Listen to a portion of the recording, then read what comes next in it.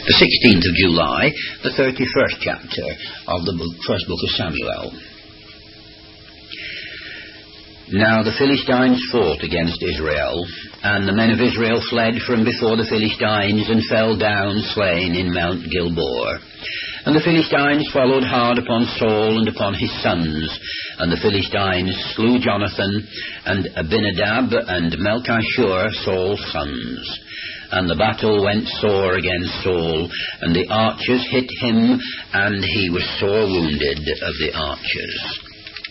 Then said Saul to his armour-bearer, Draw thy sword, and thrust me through therewith, lest these uncircumcised come and thrust me through, and abuse me. But his armour-bearer would not, for he was sore afraid. Therefore Saul took a sword, and fell upon it. And when his armour-bearer saw that Saul was dead, he fell likewise upon his sword, and died with him.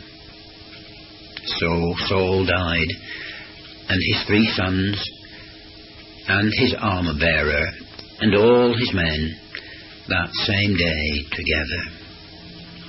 And when the men of Israel that were on the other side of the valley, and they that were on the other side Jordan, saw that the men of Israel fled, and that Saul and his sons were dead, they forsook the cities and fled, and the Philistines came and dwelt in them. And it came to pass on the morrow, when the Philistines came to strip the slain, that they found Saul and his 3 sons fallen in Mount Gilboa. And they cut off his head, and stripped off his armour, and sent into the land of the Philistines round about to publish it in the house of their idols, and among the people. And they put his armour in the house of Ashtaroth, and they fastened his body to the wall of Bethshan.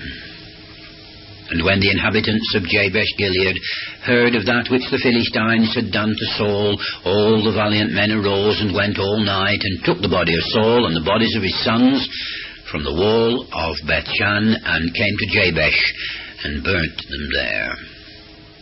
And they took their bones, and buried them under a tree at Jabesh, and fasted 7 days.